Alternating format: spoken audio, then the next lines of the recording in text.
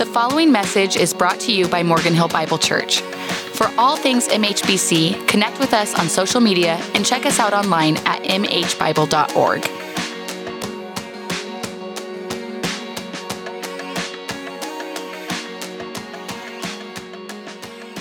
Wanted to give you a quick update as we get started this morning. I know I talked about it briefly last week. If you were here last Sunday worshiping with us, that we were kind of praying and working through, and wanted to give you an update that 2 weeks from today, which I believe that's November 21st, if my math is correct. 2 weeks from today, we'll be moving our Sunday services indoors back into our auditorium. I know the 9 a.m. crowd was much more excited as they were shivering. Maybe they weren't actually clapping. Maybe it was just their hands hitting together as they were. No, so we're excited. So we'll be having both identical services like they have been now at 9 and 10:30. They'll be mask optional indoors. So if you want to wear a mask, you're free to, but we're not requiring it. We will continue to have, which I was not here before COVID, like some of you I think, but if you were here before COVID, you know that we always had outdoor seating available, which we will continue to have. So even if you're not inside, but come outside, it will still be a great worship experience as we worship Jesus together as a church family. And I just want to say thank you to those of you who have been praying for us and with us as we've kind of journeyed through this process. I know I have a lot of friends and colleagues who are pastors all over the country, and they have shared with me how lots of their congregation have shared their strong opinions and thoughts about what churches should and shouldn't be doing over the last 18 months. And maybe it's just because I'm new and all of you still have that in your draft folder and you just haven't hit sent yet. But I've been very blessed by how our church has just been very gracious and loving. And our goal, even as we move indoors, continues to be the same. And that's that we want to be a place to connect people into relationship with Jesus. And that's what we've led from, hopefully, this whole time, and where we hope to continue to lead in the future. So we're excited for that as we move back indoors in a couple weeks. Let me pray for us as we jump together into Scripture this morning. God, we do thank you as we have prayed this morning and sung that you're a faithful God. And that as we look back in our own lives, and even as we look back in this church in the last few years, God, we see your faithfulness and your provision for us. And we thank you that your faithfulness gives us confidence as we face the future. God, and we may not know what it holds, but we know you are there, and so we can walk in faith because you are present with us. God, I pray that you'd be with us today, that you would open our hearts as we turn to your word, that you would clear our minds of distractions and allow us to deeply understand the truths of Scripture, and that as we learn and grow more, that it would transform our lives. God, help us to leave today different because we've encountered Jesus. And we pray this in his name. Amen. Well, if you have your Bibles, open them, if you would, this morning to the book of Ephesians. The book of Ephesians, we're going to be in Ephesians chapter 4, the second half of it, starting in verse 17 today. And if you've been journeying with us, we've been going through Ephesians this fall. And last week I pointed out how in Ephesians chapter 4 is kind of this shift in the book. So in Ephesians 1, 2, and 3, the real focus is on like, hey, this is what it means to be saved. This is who you are in Jesus. This is what Jesus has done for you. And then in chapter 4, starting in verse 1, there's this shift that takes place. He says in verse 1, that he urges us to walk in a manner worthy of the calling which you have been called. So he says basically, this is what you have now been. This is who Jesus has made you. Now, this is how to live like it. And that's what chapters 4, 5, and 6 really flesh out for us. And I just want to remind you, because like sometimes, I don't know about you, but like I study Scripture, and as I'm preaching, right, I typically study like 6 to 15 verses a week. But when this book was originally written, this letter was sent, it was all read together at a gathering like this. Well, they probably didn't have mics and stuff, but you know what I mean, at a gathering of the church together on a Sunday. And so what Paul is talking about here in this passage, and this radical difference in how our lives should look, are because of what he's just talked about in the chapters before on this radical difference that Jesus makes. See, it was just 2 chapters earlier in Ephesians 2 where he helps us to understand that we weren't just bad people that Jesus came and made better. We were dead people that Jesus came to bring to life. And for Paul, what Jesus has done is not just some nice improvement in our lives, but he's radically changed, radically transformed us. And so as he fleshes this out, he points in such stark contrast to how our lives were before, because he sees Jesus doesn't come around and just change a little bit. Jesus radically transforms our lives. And for Paul, since Jesus radically transforms our lives, it looks a lot different than how we live, than the people around us who haven't experienced this change, who aren't following Jesus. Our lives should look so different. And so this morning, as we dive in here to Ephesians chapter 4, we're going to look at 3 changes that are brought about by Jesus. 3 changes brought by Jesus. Verse 17 says this: "Now this I say and testify in the Lord, that you must no longer walk as the Gentiles do, in the futility of their minds. They are darkened in their understanding, alienated from the life of God because of the ignorance that is in them, due to their hardness of hearts. They have become callous and have given themselves up to sensuality, greedy to practice every kind of impurity. But that is not the way you learned Christ, assuming that you have heard about him and were taught in him, as the truth is in Jesus, to put off your old self, which belongs to your former manner of life and is corrupt through your deceitful desires, and to be renewed in the spirit of your minds." This first change that's brought by Jesus is a transformed mind. A transformed mind is brought to us when Jesus has saved us, and we need to live into this. In verse 17, he says that he testifies in the Lord. This is like strong language. Like, I urge you, you really need to get this. Pay attention here. And what he's saying here is that you shouldn't live like how the Gentiles live. Now, throughout Ephesians, he's often been using Gentiles as an ethnic marker, right? The Gentiles and the Jews, talking about how in Jesus that has been brought to one. Now, here when he's talking about the Gentiles, he's not referring here to an ethnic group, but to the moral sense of people whose lives are disconnected from Jesus. Those who walk in darkness, whose lives are separated from God. And he's saying you cannot walk as they do.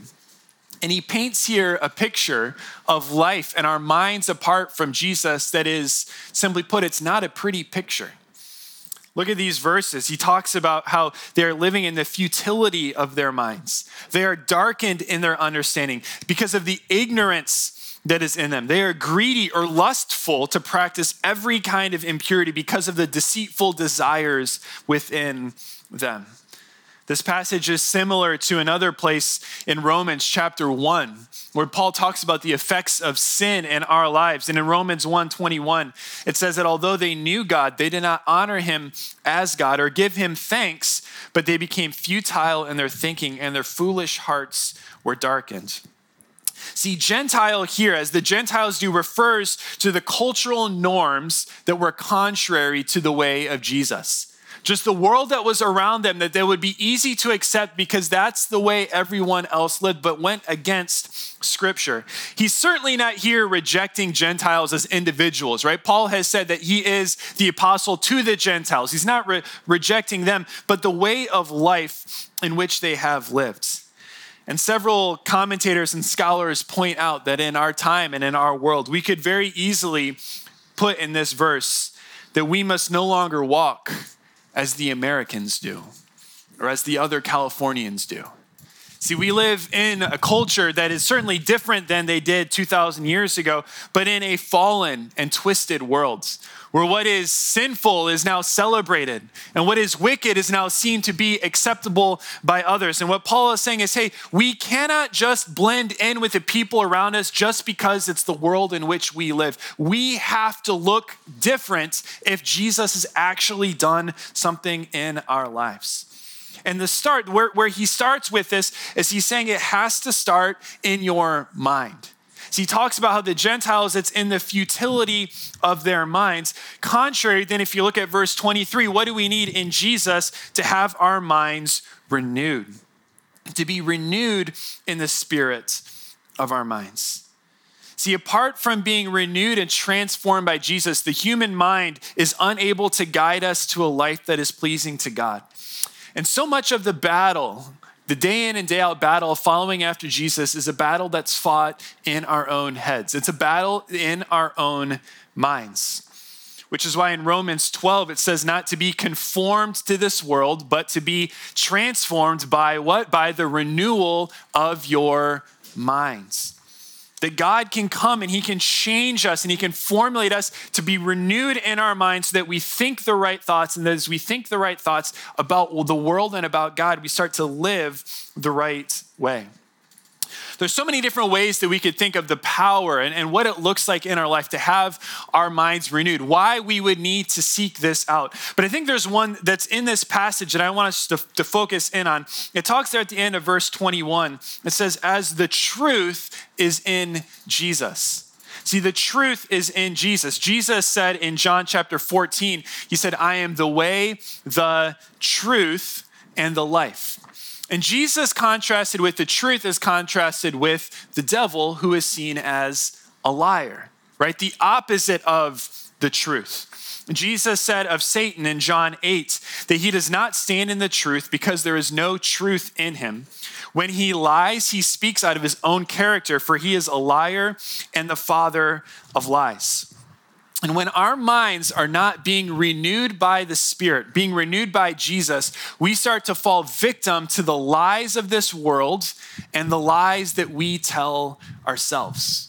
If our minds are not being renewed, we will just naturally start to believe in the lies of the people around us, the lies of this culture in which we swim. And for some of us, just the lies that you tell yourself, the voice in your own head that isn't the truth conveyed in Jesus. See, when we were young, I bet like you, lots of you also had certain lies that you were told that you believed in. I remember when I was young, I think probably like kindergarten, first grade age, I remember I went running to my mom and I was like panicked. There was like tears. I was like, Mom, I need help. I'm going to die. And she was like, calm down. What's going on? What happened? I said, I swallowed a piece of gum. And it's gonna live in my stomach for like 7 years. And if I swallow more, it'll just fill up and I'm gonna die. That's a lie, right? The gum doesn't sit there, right? Or did any of you ever get told a lie that every time you crack your knuckles, you're like giving yourself arthritis, right? Like your teacher was just annoyed by you. That's fake news. That's not actual science, right? The worst one of all as a kid is when you're at that awesome pool party and they tell you that after you eat that piece of pizza, you have to wait an hour to get back in. No, that is a lie. The truth of Jesus is you get right back in that pool and you keep having fun. Right? There are so many lies that go around, right? And those are funny lies, right, that we see through as humorous, but there are serious lies that we believe today about ourselves that lead us away from God. Lies that our culture, our world has just said that we've bought into because we haven't been renewed. Lies that we just tell ourselves. And it's the voice in our head, but we believe it and we don't allow the truth of Jesus to speak into it. There's so many examples that we could think of together. A few lies that I've heard many times, maybe even in my own life. How about this lie? Maybe you've told yourself this one before. I'm not worthy of being loved. I'm not worthy of being loved. People knew what I was like. People knew the real me. Even if my spouse knew the real me, I'm not worthy of being loved. No one would really love me if they knew who I really was. That's a lie that we tell ourselves. How about this lie that my future is determined by my past? And we say, listen, I've messed up so bad in my life. My future has no hope. You have no idea. There's no possible change for me because of what's happened in my life before. That my past determines what my future will be. That's a lie that we tell ourselves. Or how about this one? If I trust someone, like actually really trust them, it means that they're gonna hurt me later. And so rather than being hurt, I'm just gonna not open up to anyone because anyone I open up to will always hurt me. That's a lie that we tell ourselves to protect us. And the list here could go on and on and on. And if we were sitting down over a cup of coffee, we could begin to think of more of the lies that we start to tell ourselves, more of the lies that we've bought in because we just live in this world. And so the question for us is, those things that you tell yourself, the thoughts in your head, is that what you're thinking, what the world is telling you, or is that the truth of what Jesus says? Is what you're telling yourself, is that true what the gospel says, what the Bible says, what God sees in you? Or is that just what you're telling yourself or what you've heard around? See, we need to have our minds renewed. And when we don't, we start to fall trapped to these lies. And so many of us are caught up in lies that we've told ourselves over the period of years. And the gospel comes and wants to set us free from the lies that we've told ourselves when the truth of Jesus comes in, that we are loved, we are valuable, that he can change us. On and on. So we can't believe the lies. We need to ask for this renewal of our minds, that the truth of Jesus would transform and change our thinking. Let's jump back in. Verse 20. He's talking about this contrast. He said, but that is not the way you learned Christ, assuming you have heard about him and were taught in him, as the truth is in Jesus, to put off your old self, which belongs to your former manner of life and is corrupt through deceitful desires, and to be renewed in the spirit of your mind, and to put on the new self, created after the likeness of God in true righteousness and holiness.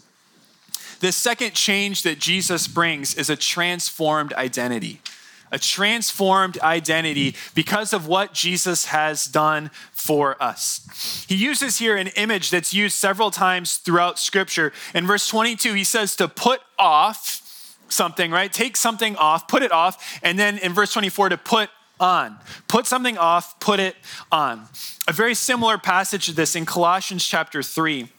He says, do not lie to one another, seeing that you have put off the old self with its practices and have put on the new self, which is being renewed in the knowledge after the image of its creator. In fact, in Romans 13, he actually says this, put on the Lord Jesus Christ and make no provision for the flesh to gratify its desires. When we are encouraged here to put on the new self, what it means is to live into this new identity that Jesus has now given to us. It's an identity that's rooted in righteousness and holiness, contrasted with the lies and the deceit that was before. And when he says this, put on, some translations actually translate this phrase to clothe yourself. Right? Clothe yourself with the new self, or clothe yourself with Christ. It's this identifying marker of the Christian. See, if you were to leave here today and go downtown and you saw someone walking around with scrubs on, you would probably think to yourself, hey, that's probably a nurse or a doctor, because their clothes give away their identity. So too, when we put on Christ, it should be seen to the world around us that something is different. It's a differentiating marker to our world that we belong to God and we are his. See, when we think of this new self, this new identity that we have in Jesus, this identity refers to our sense of self and our sense of worth and purpose in the world. See, in our mostly Western world, as most of us come from, it's a very individualistic culture, right? And so we are told to be who you want to be. The greatest thing that you can do is to be true to yourself. Right, but what's unique about this identity that we have in Jesus is this identity is something given to us by God. It's something given to us by God. Now, I've been greatly helped with this idea of our identity in Christ by the pastor Tim Keller, who's written and spoken a lot about this in recent years. And he talks about how this identity in Jesus is so unique, and it makes Christianity unique from all other religious backgrounds of the world.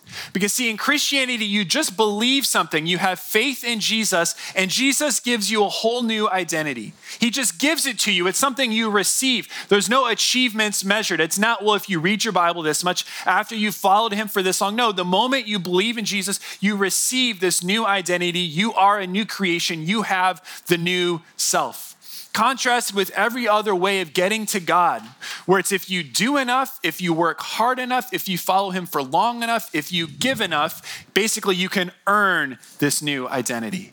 But in Christianity, it's something that we are given, not something that we have to earn. And when we realize our identity in Christ, it can really help us because it helps us from keeping us from one of two extremes.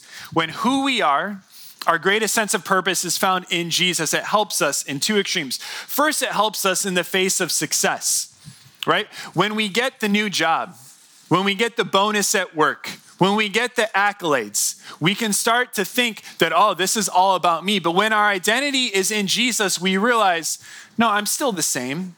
I'm still the same because of who I am in Jesus. Regardless of the successes that I have had, I am still the same person because my identity is not found in this position that's now new or whatever I have, but it's found in Jesus. So our identity in Christ helps keep us from pride in our successes. But our identity in Jesus also keeps us from despair in our disappointments. See, when we lose the job, when our pay gets cut in half, we don't see ourselves as somehow less valuable or less worth because our identity was never in that. It was always in Jesus to begin with.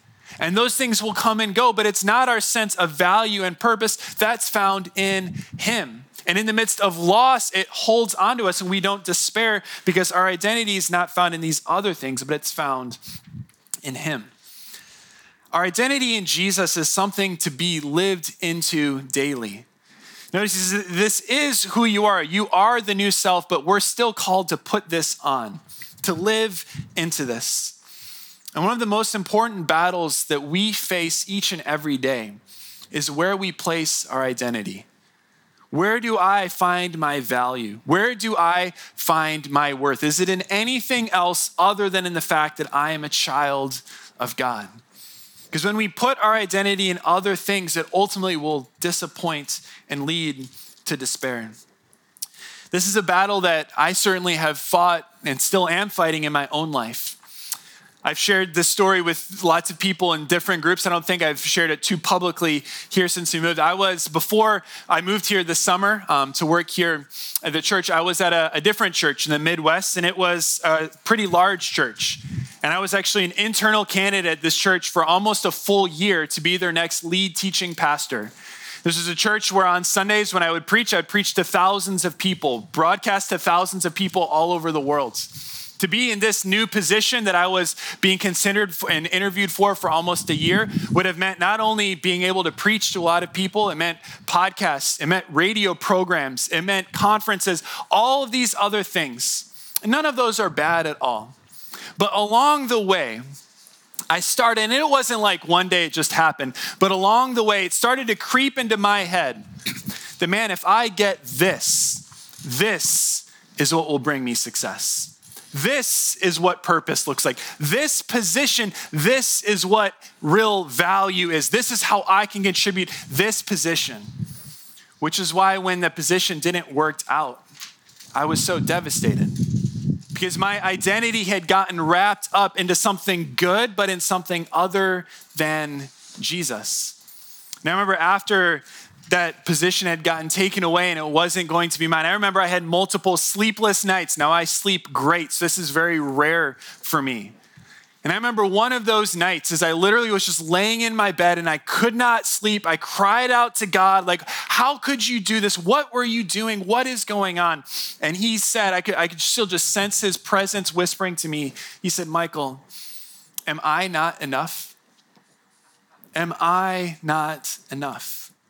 Like you're putting yourself, your identity in this calling as a pastor to a certain number of people or to do this. He's like, is not your identity in me?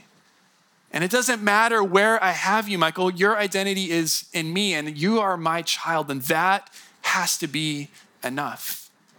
And so often we don't realize the things that we've placed our identity in until they're pulling away from us and our worlds begin to collapse on themselves. But when we place our identity in him, the core of who we are in Jesus, it sustains us through the ups and the downs, through the good and the bad. So the question for us today is, where are we finding our value and our worth? Is it in Jesus, what he's done for us? Are we seeking after it in external things and other things, allowing these to inform us? Because the call of God on our lives is to put on this new self, to live into this identity that we have in him. Verse 25, therefore, having put away falsehood, let each one of you speak the truth with his neighbor, for we are members of one another. Be angry and do not sin. Do not let the sun go down on your anger, and give no opportunity to the devil. Let the thief no longer steal, but rather let him labor, doing honest work with his own hands, so that he may have something to share with anyone in need. Let no corrupting talk come out of your mouths, but only such as is good for building up, as fits the occasion, that it may give grace to those who hear. And do not grieve the Holy Spirit of God, by whom you are sealed for the day of redemption. Let all bitterness and wrath and anger and clamor and slander be put away from you, along with all malice.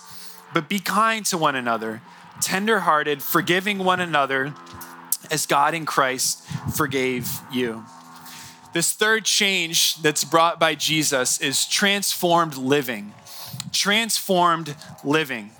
Now, this is kind of a quick list here of all of these different things. This is what the Christian life looks like, and this is what the life of the new self is characterized by. And he does it by, in each of these kind of quick verses, he frames it with the negative, the positive, and then the motivation for why we should do that. Right? So we're just going to work through these together. The first one is that Christians should be people who are truth tellers, that we tell the truth. Right? The negative, put away falsehood. You've put off the old self, put away falsehood. The positive, speak the truth to one another. The motivation, because you are all members of one body.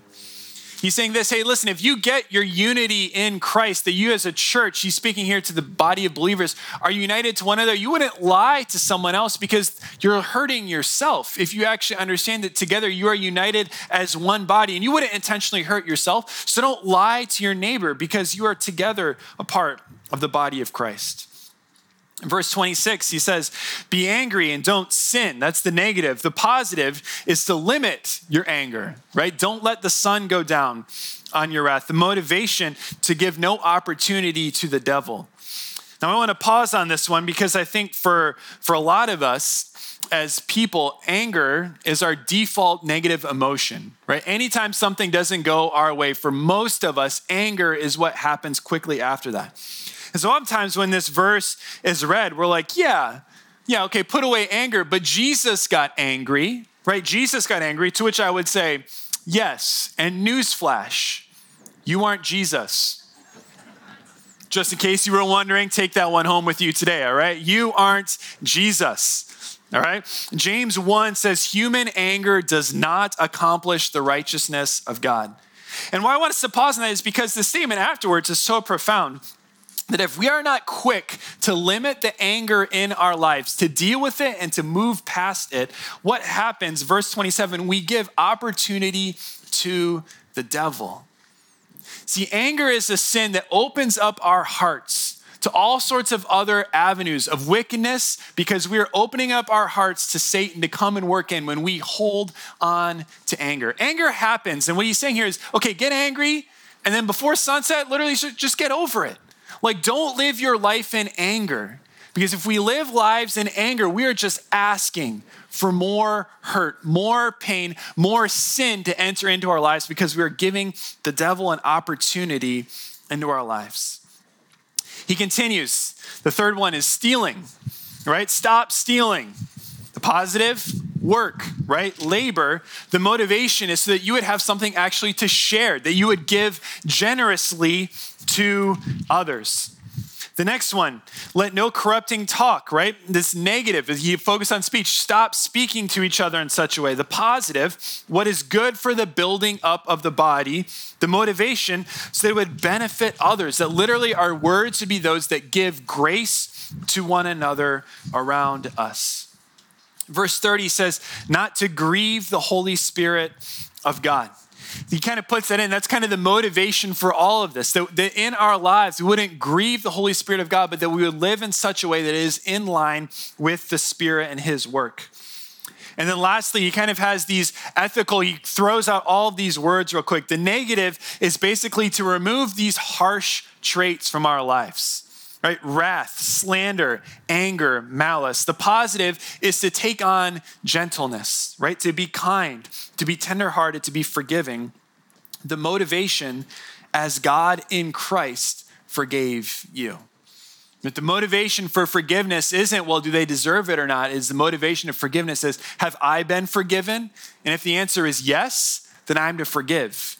And the answer, by the way, if you're a Christian, is always yes. You have been forgiven by Jesus. And we forgive not because they deserve it or not, but because Jesus has forgiven us. I really like what one scholar pointed out about this kind of list here of these quick bullet points of what the Christian life should look like, these attributes. As he says, they are both relational and reflective. They're relational and reflective. Notice as you read through here, how all of these things have to deal with relationships amongst one another, right? The way we talk to each other, our anger towards one another, how we steal from one another, all of these different things, telling the truth to one another. These are traits that are practiced in the body of Christ. Because if these things here are true, then the church can be united. And as these things are true, the church stands out in the world, right? Our world is not quick to forgive one another. Right? We're quick to turn on one another. And if the church was a community that started to live this out, our world holds on to anger. They don't get over their anger. Our world is all about lying to make themselves look better, not to putting it away. And so he's saying is the body of Christ should look different as it relates to one another. And ultimately, that's not only relational, but it's reflective, meaning this, that as we live this way, it points to God. As we live this out in the world, it points to something beyond ourselves, and it actually points to Jesus. See, what Paul is saying is not try really hard to do all these things so that you look really good. He's saying do all of these things so that Jesus looks good. Do all of these things so that God looks great in our world because our lives look so different than the people around us. See, these followers of Jesus lived in this world that was so contrary to what the truth of the gospel had. And so do we. So do we. Our world looks so often so contrary. And as we, as a church family together, live into these truths, the truths of the gospel, as we allow the love of Christ to invade every part of our lives, as we display this unity, this togetherness, this quick to being forgiven, we put away our anger. We treat one another with kindness. As we live into this, the goal is not just that people go, wow, Morgan Hill Bible Church, there's some really nice people. But they say, wow, Morgan Hill Bible Church, they must serve an awesome Savior. That's the goal. That through how we live our lives, Jesus would be seen and evident. Not that we would look good, but that he would look great to our worlds. God, we do pray that you would help us in the midst of this fallen and broken world in which we live to live in such a way that brings glory to you. God, and we do pray for this area in which you've placed us. God, we ask that the work of your Spirit would go forth and change hearts and lives. And as they see members of our church living out what it means to follow Jesus day in and day out, God, would you be brought glory? Would you do a work in this city, in this county, through our church, through the lives of believers committed to following after Jesus and living in such a way that points people to him? May we do this for your glory. We pray this in Jesus' name. Amen. Thanks for listening. Continue the conversation with us on social media. Never miss a message and subscribe to our podcast on iTunes.